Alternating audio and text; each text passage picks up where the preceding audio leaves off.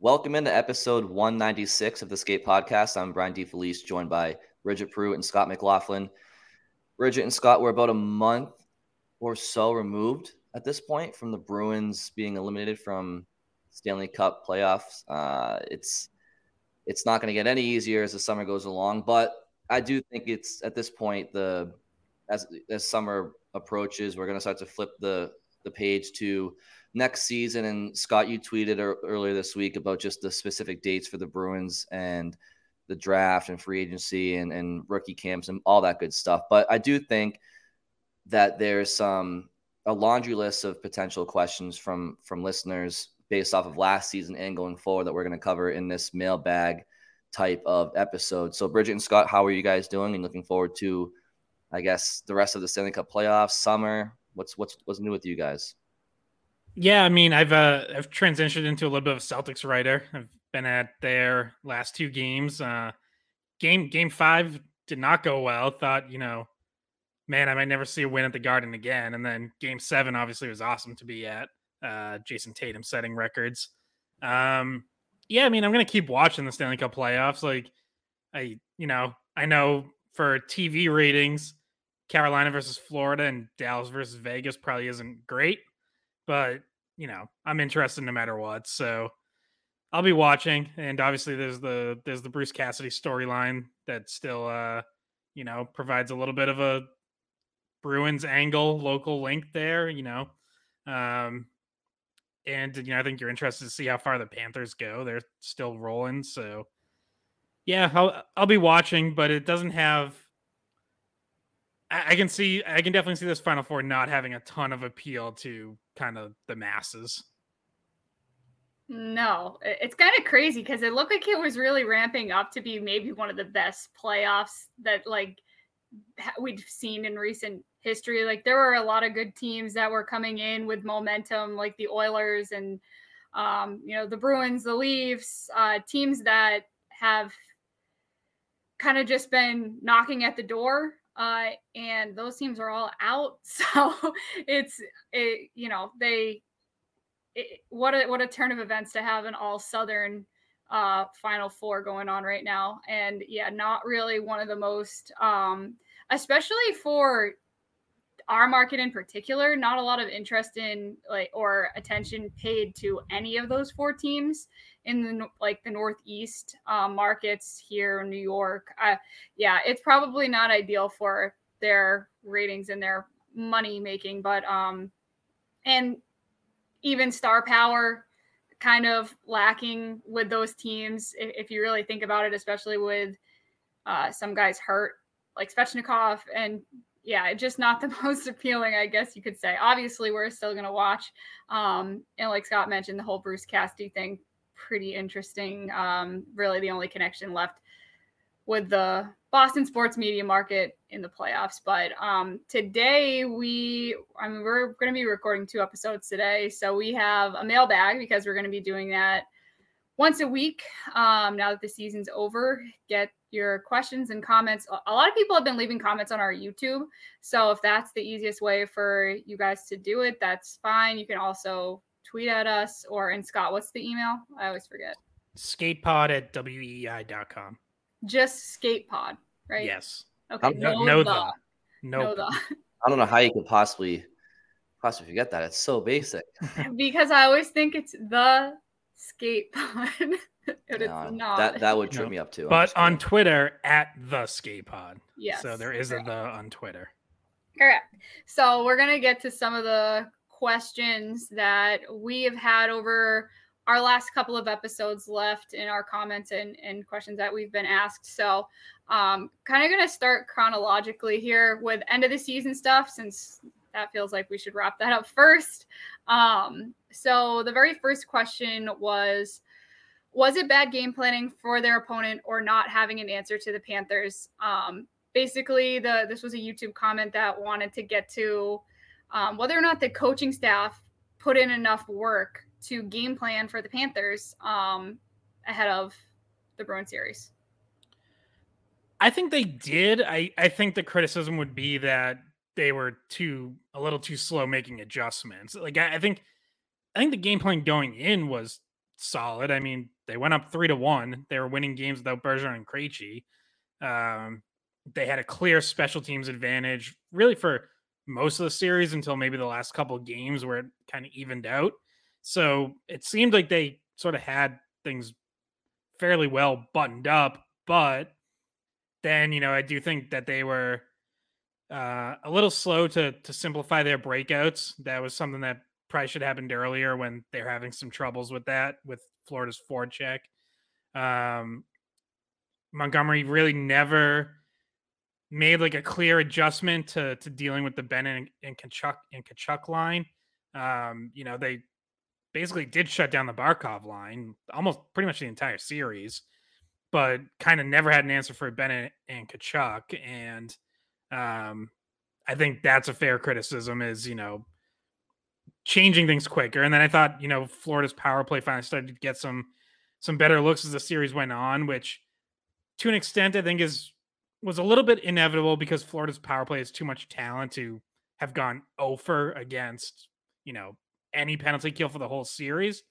But once they did start generating more, I thought the Bruins were a little slow to react in terms of adjusting their penalty kill and neutralizing some of the things that the Panthers were doing. So to me, it's not that they didn't have a good game plan from the get-go.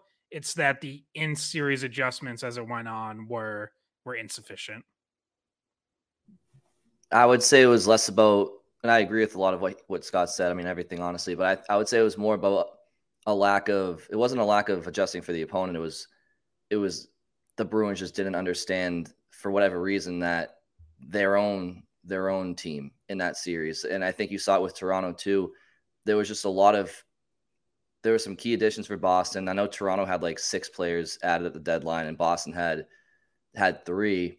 But it was really more than that, because then when Taylor Hall came back and Nick Foligno, it was kind of like you're adding 5 guys. It was totally different. And I just feel like the Bruins just didn't know exactly what they wanted their team to look like from a personnel standpoint with different lines and whatnot. And I think that's honestly kind of what ended up biting them in the ass more than anything else. I do think that they were prepared for Florida.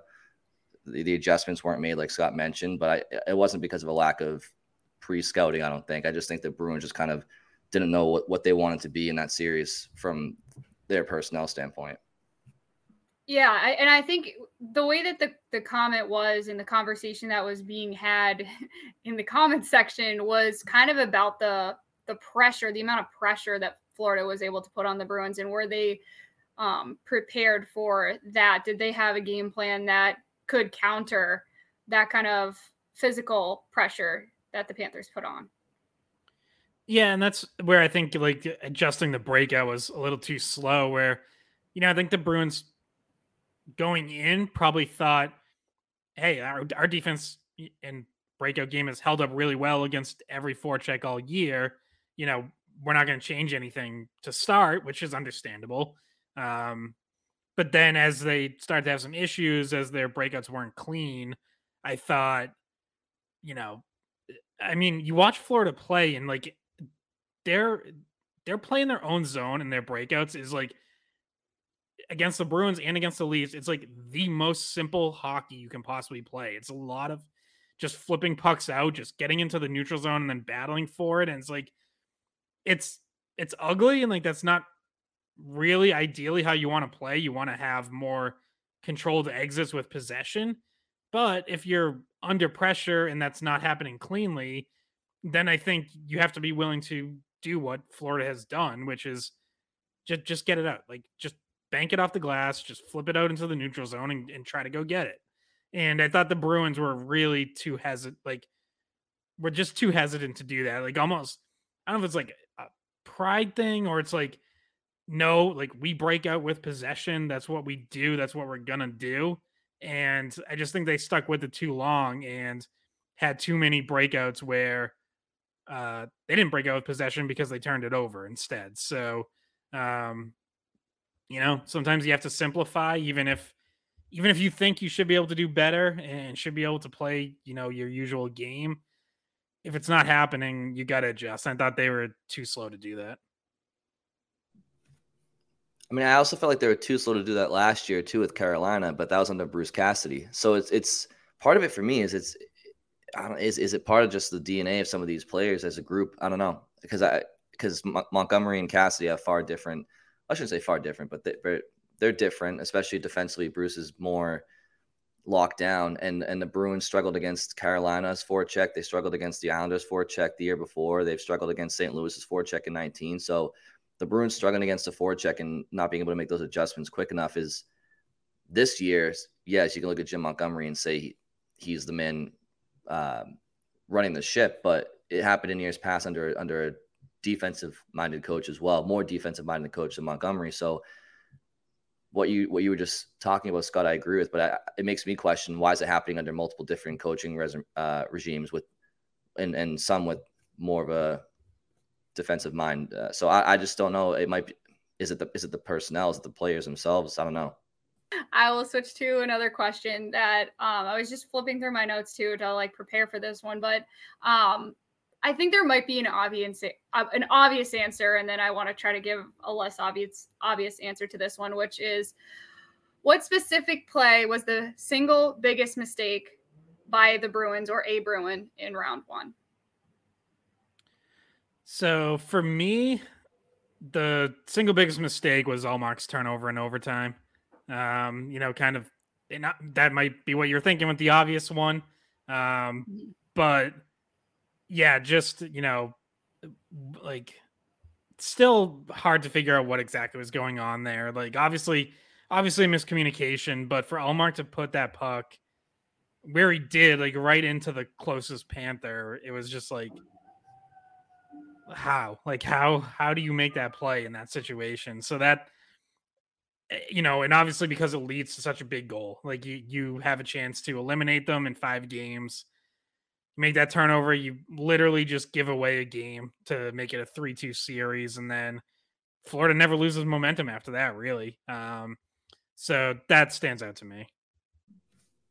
Yeah, I believe that's probably the obvious answer for everybody. Scott's just the one who had to mention it. I would say, aside from that one, I would point to Hampus Lindholm clearing the puck over the glass by about 20 feet after they had a 5-4 lead in the third period of Game 6, and you have a chance to close out that series then. And he just, with no pressure on him, just clears the puck over the glass, and then I think it was Matthew Tkachuk ties the game 5-5, and then next thing you know, it's 6-5 and game over. So it's a more subtle mistake. I don't think it's one that jumps to anybody's mind necessarily. It didn't even jump to my mind, but when Scott was answering that, I had to just start playing back the series in my mind. And while there were a lot of turnovers by the Bruins in that series, and a handful of them resulted in Florida goals, a lot of those, the Bruins were able to come back and at least tie the game after that, or maybe even win the game. But that Lindholm one stands out to me because they weren't able to recover from that.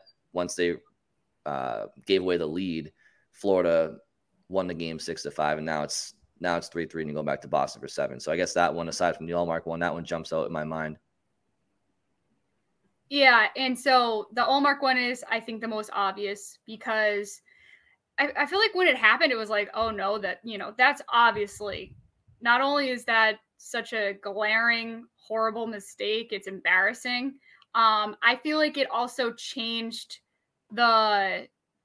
almost changed the momentum of the series, because if you really think about it, the Bruins had the momentum at that point. You're like, oh no, well, they just had a chance to end the series in Game 5. They didn't do it. Does it mess with Ullmark's psyche? Does it mess with some of the ways they want to handle goaltending? I think that it had like a ripple effect on the whole series, the way that individual play, that bang, bang, 1-2 seconds of a lapse and a mistake was definitely affected the series, not just in the fact that it was extended, but in just a lot of other ways as well. And even at the time, I feel like I thought, oh wow, that was a bad one, but there's still 2 games left for the Bruins to win, and those 2 games proved to be, just as hard fought. And it wasn't like you were going to skate past those. But when your team is the best team in NHL history and you have a 3-1 series lead, you're thinking, all right, that was a really bad mistake, but still got 2 games to deal with this. And then that's just really was a huge turning point in the series, was that one turnover. But to also bring a less obvious one, I would also go back to game 5, because any way they could have won game 5 was the critical game, really. So I think back to the very first period of game 5, when Bertuzzi made that horrible turnover, and Anthony Duclair scored, and the Bruins went down 1-0. That was early in the game. Once again, that game goes to overtime. So if you don't make that mistake, probably a regulation win for the Bruins. Obviously, who knows how the game plays out after that. Things get played differently, obviously. But if Bertuzzi doesn't make that mistake, the Bruins don't put themselves in a hole early. And I think that game doesn't go to overtime, probably a regulation win, and the Bruins are on to the next round. Yeah, and one other ripple effect from that Ullmark mistake, and we touched on it after game 6, and like we never really got an answer, but was that miscommunication? Like, did they blame Grzelcyk for part of that, for him not yelling out more or telling Ullmark where to go with it? And is that part of the reason he came out of the lineup for game 6, which turned out to be a mistake because Forbort and Clifton really struggled together in game 6. So yeah, just another ripple effect off of that. And it also, you guys kind of alluded to it as well, but a lot of the reason the momentum changed after that play is also because, like, yes, tangibly they lost the game and now it's a 3-2 series lead and you're going back to Florida. But a lot of the narrative going to that series from the hockey world in general was, are the Bruins going to find a way to choke this series away? The most points in league history in a season, most wins, all that stuff. And that play in particular, it's not like they just lost the game in overtime. Like, they lost it in a way, they shot themselves in the foot. And and so it just, there was an aura about that play. It's like, okay, this team is going to find ways to lose now. And they choked that game away. And now that narrative starts to build and pick up steam for the rest of the series. And that's another reason why the way that they lost that game was just pretty damning for them, and they couldn't recover, obviously. Yeah. Any other ones you can think of, or can I move on to the second part of this? No, go on to the second part. So the second part is, what was the single biggest missed opportunity? And I'm talking about an individual play. So is there a play in your mind that you can recall that was the single biggest missed opportunity for the Bruins to either put the series away or extend a lead at a point where, it would have put the game out of reach, things like that? Brian, do you want to take the obvious one this time, or want me to go first again? Yeah, I was going to say, oh God, that's funny. Well, what Scott's alluding to is the opportunity for Brad Marchand to end the series literally on a last-second breakaway, end of regulation game 5. And of course, Bobrovsky makes a save. You go to overtime, you lose the game. That Ullmark mistake doesn't happen if Marchand buries that. And for all the talk about how gritty Florida is and how much they just outmanned Boston in the series, and let's be honest, for a lot of the series they did, but it's all for naught if the Bruins find a way to steal a series in 5 games after not playing their best hockey. And that's exactly what would have happened had Marchand found the back of the net there. So certainly that's the most obvious missed opportunity, and I kind of dragged it on for a little bit longer so you guys could think of a less obvious one. Well, I want to push back on that, though, because I said this at the time and I still believe this. There was, if he had a few more seconds, I think then I would call that the single biggest missed opportunity. But he had no time to make a move.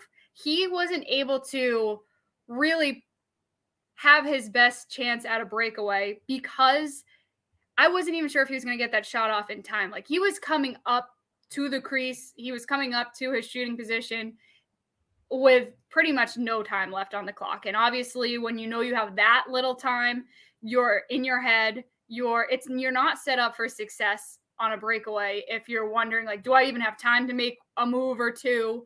I think that if, say, that happened with 5 seconds left, that he got the shot off with 5 seconds left, that'd be different. But it was like a second or less that he got the shot off in. And I just think that Marchand obviously has brought that up as something that's going to haunt him. But that seems like, of course, would have been great. Would have been a great way to end the series. Everything, the ceiling would have caved in on the Garden. But I don't see that as the single biggest mistake because of the timing of it. Well, real quick though, I just want to clarify. So this question is missed opportunity, right? Not mistake. Oh yeah, sorry, missed opportunity. So I don't see that as a missed opportunity. The biggest missed opportunity. I mean, a missed opportunity. He definitely didn't have the luxury of a penalty shot where you have all the time in the world or a shootout shot. But I will say, and if he had more time and he knew that, maybe he would have done something different.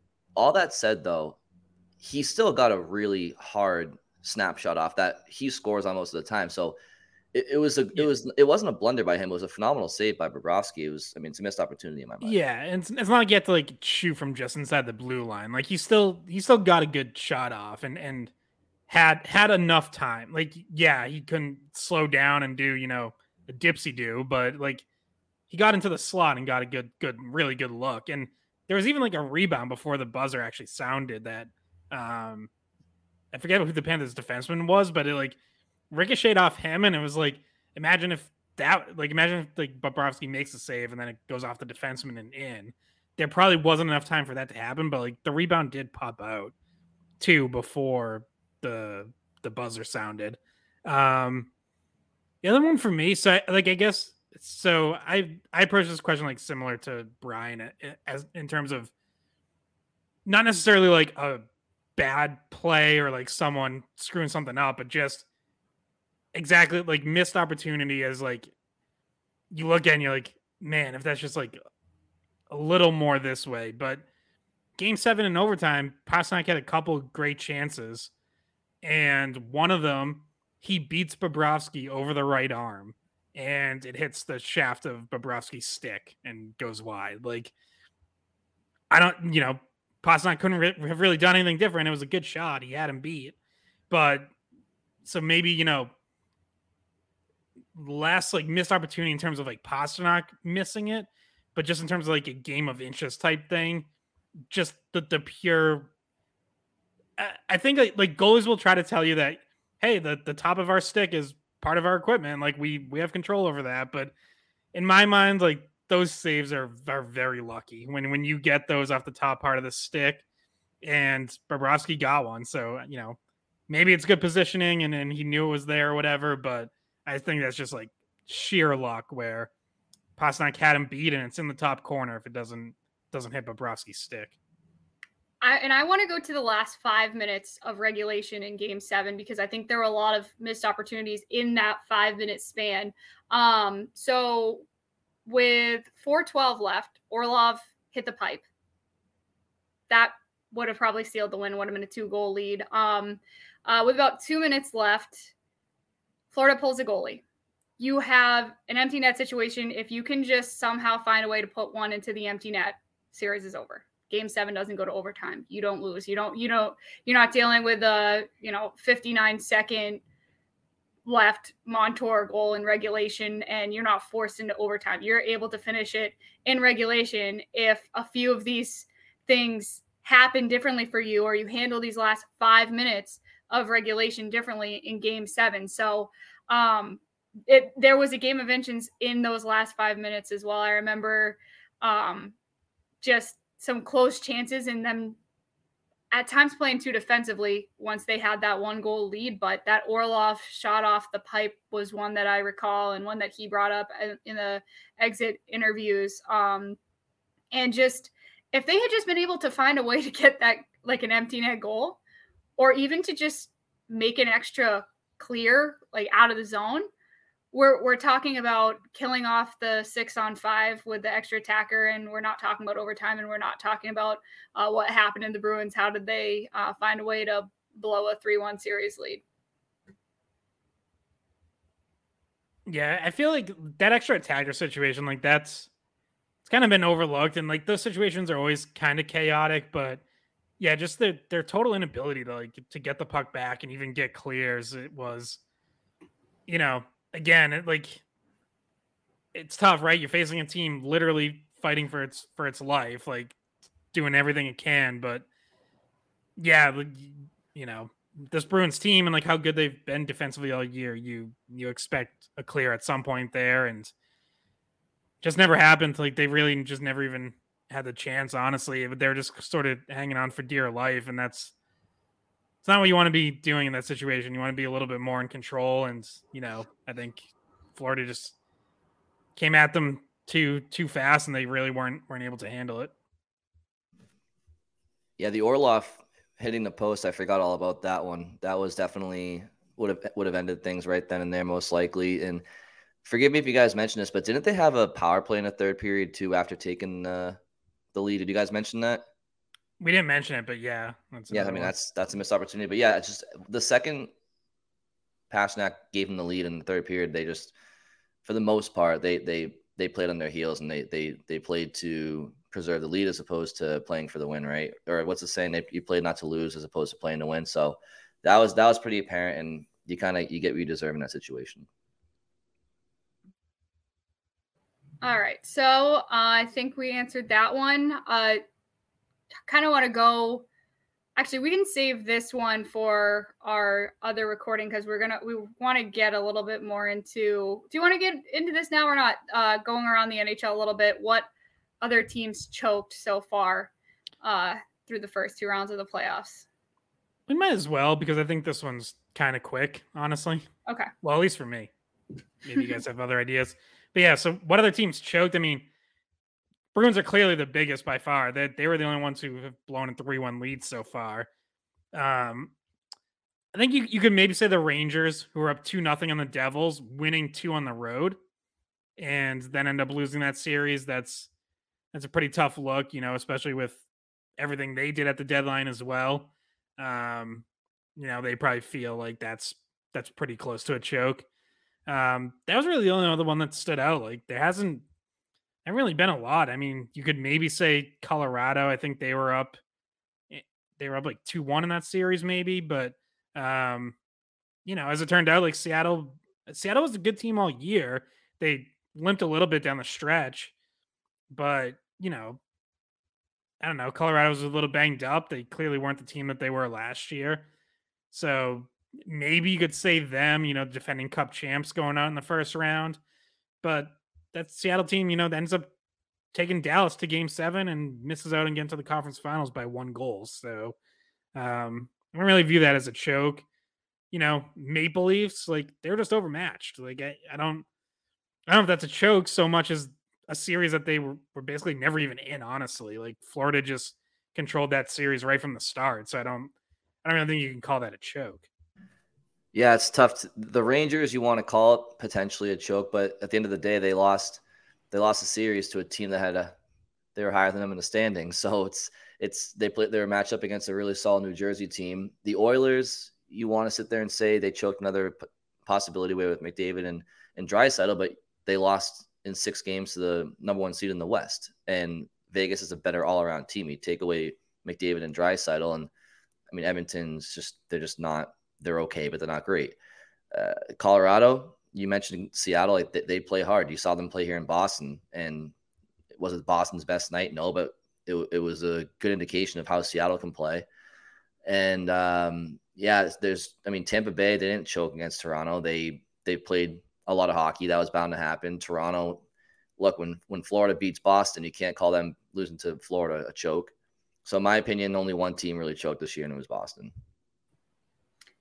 Okay. And then, so I guess maybe more you would say would be an upset for Toronto than a choke. Yeah. That's yes, but that's even then it's tough because Florida they just did what they did to Boston. So when Toronto wins their first round since 2004, I guess you could call it an upset based on the standings, but recent memory, Florida beating them really wouldn't be an upset in most people's eyes. Yeah, I think falling behind 3-0 was an upset. Like, I at least expected that to be a competitive series, and to lose the first 2 at home and then go down 3-0, it's like that I didn't see coming. The Leafs should have been more competitive than that. I know the Panthers have been rolling and they had all the momentum in the world and all that, but like, I do think there's still an awful lot of finger pointing going on in Toronto, and deservedly so. Like, lots of questions for them to answer. And saw like Kyle Dubas, their general manager, hasn't fully committed to next season yet. He's like going to take some time. might not even be his decision anyways. Are they going to split up their quote unquote core four? Like, does someone get traded there? William Nylander would probably be the most likely one. Like, it's, I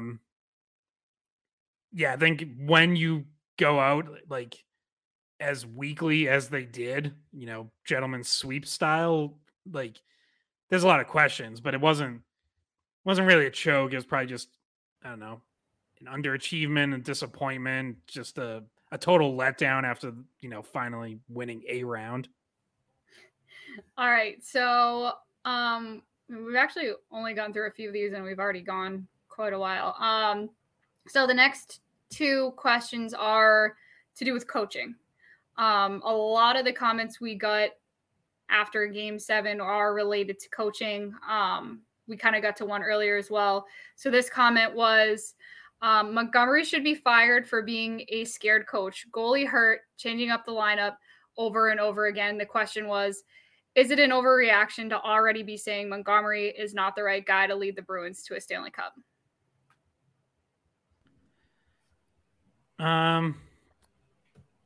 Yeah, I think it is an overreaction. Like, he obviously didn't have a good series. That, we've covered that on past podcasts. Everything we thought he got wrong, everything that's fair to question him about, and a lot of it absolutely is fair. Like, there's plenty to criticize Jim Montgomery for in this series. He was pretty hard on himself in his, exit interview and end of season press conference. But I would point out that, like, this is someone whose track record over the course of his career is really good. He won in the USHL right away, won a championship, got to 2 Frozen Fours at Denver, wins a national championship. His one full season in Dallas gets him to the second round of the playoffs. Big improvement over the year before. They were off to a good start a second year before he obviously got fired. St. Louis improved under him. After they had taken like a bit of a disappointing step back after the Stanley Cup year. So, and then obviously what he did in the regular season this year, that shouldn't be ignored. Like, he had this team playing really good hockey and pushed a lot of right buttons, and then it all crashed and burned in the playoffs. So, like, yes, some criticism is fair, but the idea that, like, he's in over his head or he can't win or, he's not the right guy to lead them going forward. I think that's one where, like, I get the emotional, passionate response to what you just saw, but, like, take a deep breath for like a couple months this summer and, like, regroup a little, because I think that's probably a bit unfair. I think Jim Montgomery is a really good coach who made some mistakes. I also think that would be an overreaction. I think obviously you have to give the guy an opportunity to show that he's learned, right? I mean, back in 2009, you could say the Bruins lost to a less talented Carolina team with Claude Julien behind the bench. And then the following year, they blow a 3-0 series lead against Philadelphia. So if people were rash about Claude Julien not coming back in 2011, maybe you don't win the Stanley Cup. And by the way, they're 1 goal away from losing Game 7 in round 1 to Montreal, and maybe he would have been fired after that. But you got to give a guy an opportunity to learn. What I didn't like about Montgomery is I just think he needs to not be such a good cop. And you guys have heard me say this before, but I hated the comments after Game 6. I don't even care if he was trying to placate to the media, but to lose a closeout game 6-5 on the road after having 2 leads in the third period, and to come out into the at the podium and say, you know what a great hockey game, and just like smiling. It's like, no, buddy, that's not what this team needs right now. So I'm not saying that's what he was saying to his team behind closed doors, but I just think there needs to be a little bit less of a buddy approach with the players, and just, you can be that guy, but I just think there is some adjustments he needs to make. Some not over complicating his lineup. Just go with your gut. Go with what's gotten you to where you've been. Don't overthink things. Don't be such a psychiatrist for the players and massage their shoulders all the time. So there's a couple of changes I think he can make going forward that would benefit him and the team. But no, I don't think they should get rid of him because of this spring. It's very obviously an overreaction to say to fire the head coach of a team that has the new record for wins in the NHL after his first year.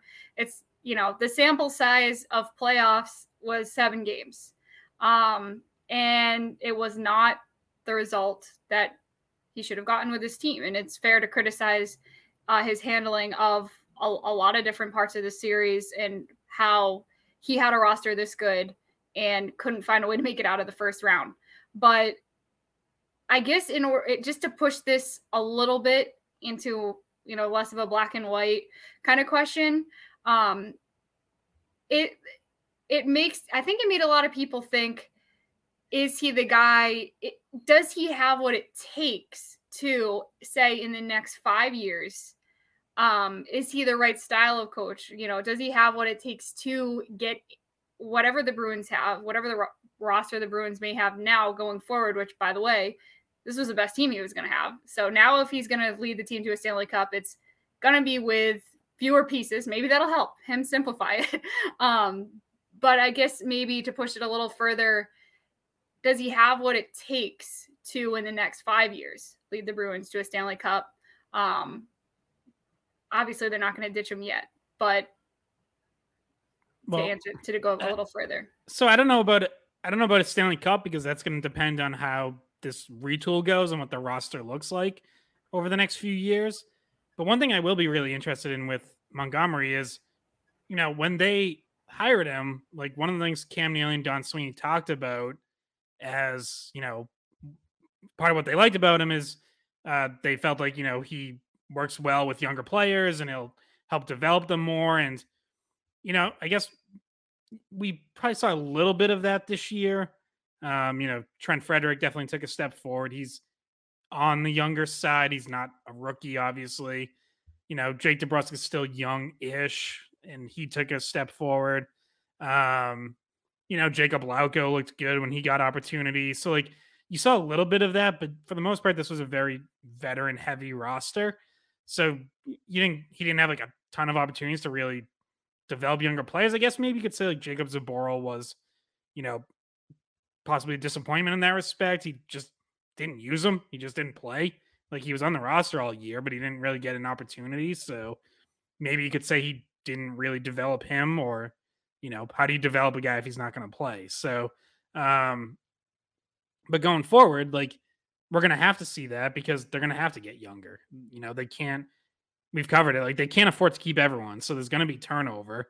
And, yeah, I'd say, especially like towards the bottom of the roster, you're going to have to give some guys from Providence a chance. So how he does with that, I think, will be interesting. That's part of the reason they told us that's part of the reason why they hired him. And he's obviously done that. He's worked in the USHL. He's worked in college. Like, he has experience developing younger players. When he was at Denver, he sent some guys to the NHL, you know, Danton Heinen among them, coming to the Bruins. So I think, you know, that'll be interesting. And I think that's where he can show, you know, some real chops besides just, oh, can he win a cup, which was obviously the goal this year. You know, I think other goals surface if there's a bit of a retool, and he'll be tested in different ways. Nope, I would agree with that. Bridget, I think we're probably good to move on to the next question if we wanted to finish up here. Yeah, sorry. Someone just started cutting their lawn next to me, so I had my mic muted. I hope you can't hear it. This is probably what we're going to end with, because one last coaching question. So Montgomery is up for the Jack Adams, and he's the favorite to win it. But is he really the best coach in the NHL this season? I mean, this is a cop-out answer, but I kind of feel like the best coach in the NHL is the one who hoists the Stanley Cup at the end of the season. Right. I think that's when the most adjustments come into play. I think that's when you're game planning against 4 teams for 2 months for 7-game series. I think that's when you earn that title. Regular season awards are what they are, but I think, you know, when the biggest prize in the industry is won in June. The regular season award doesn't really tell me who the best coach is. Now, obviously, the best team has a play in that, but I think the guy who wins the cup is probably the best coach in the league at the end of that year. Yeah, and I think best coach is also extremely dependent on situations. Like, I don't really think that there's anyone in the NHL right now who's like the Bill Belichick or Phil Jackson has just like this long track record of winning a ton of championships, or Scotty Bowman, to use an NHL example. Like that coach isn't in the league right now. So, you look around and it's like, all right, like look at the Western Conference Finals. It's Bruce Cassidy against Pete DeBoer, both in their first years with new teams. Two guys who are undeniably great coaches who've had success, have won a lot of games wherever they've been. But, and we touched on the Cassidy thing on the last podcast. Like, I think he had run his course in Boston. Like, I think his voice had grown stale, and it wasn't the right situation for him anymore. So would he, like, is Bruce Cassidy a better coach now in Vegas than he was in Boston? I'm sure he learned and grew. Like, no question. I think coaches learn and try to get better every year. But it's just a better situation because, like, Vegas was a team that needed his voice, where his voice was going to make an impact and have an effect on those players. Whereas in Boston, if his voice is losing that effect and guys are tuning it out or don't like the way he's delivering messages anymore, like, well, then is he really the best coach for Boston? Like, like if guys aren't responding, then whether the coach is doing what he's supposed to do or not, then like that's just not a great situation to have. It was the same, Pete DeBoer got fired in Vegas. Like, he had been a great coach there, but they obviously want to change. They felt like he wasn't the right guy anymore. So, who's the best coach in the league? It's like Mike Sullivan has the rings. He has 3 of them, but Pittsburgh missed the playoffs this year. So, like, is Mike Sullivan not a good coach anymore? Like, no, of course he is, but he couldn't save that team this year.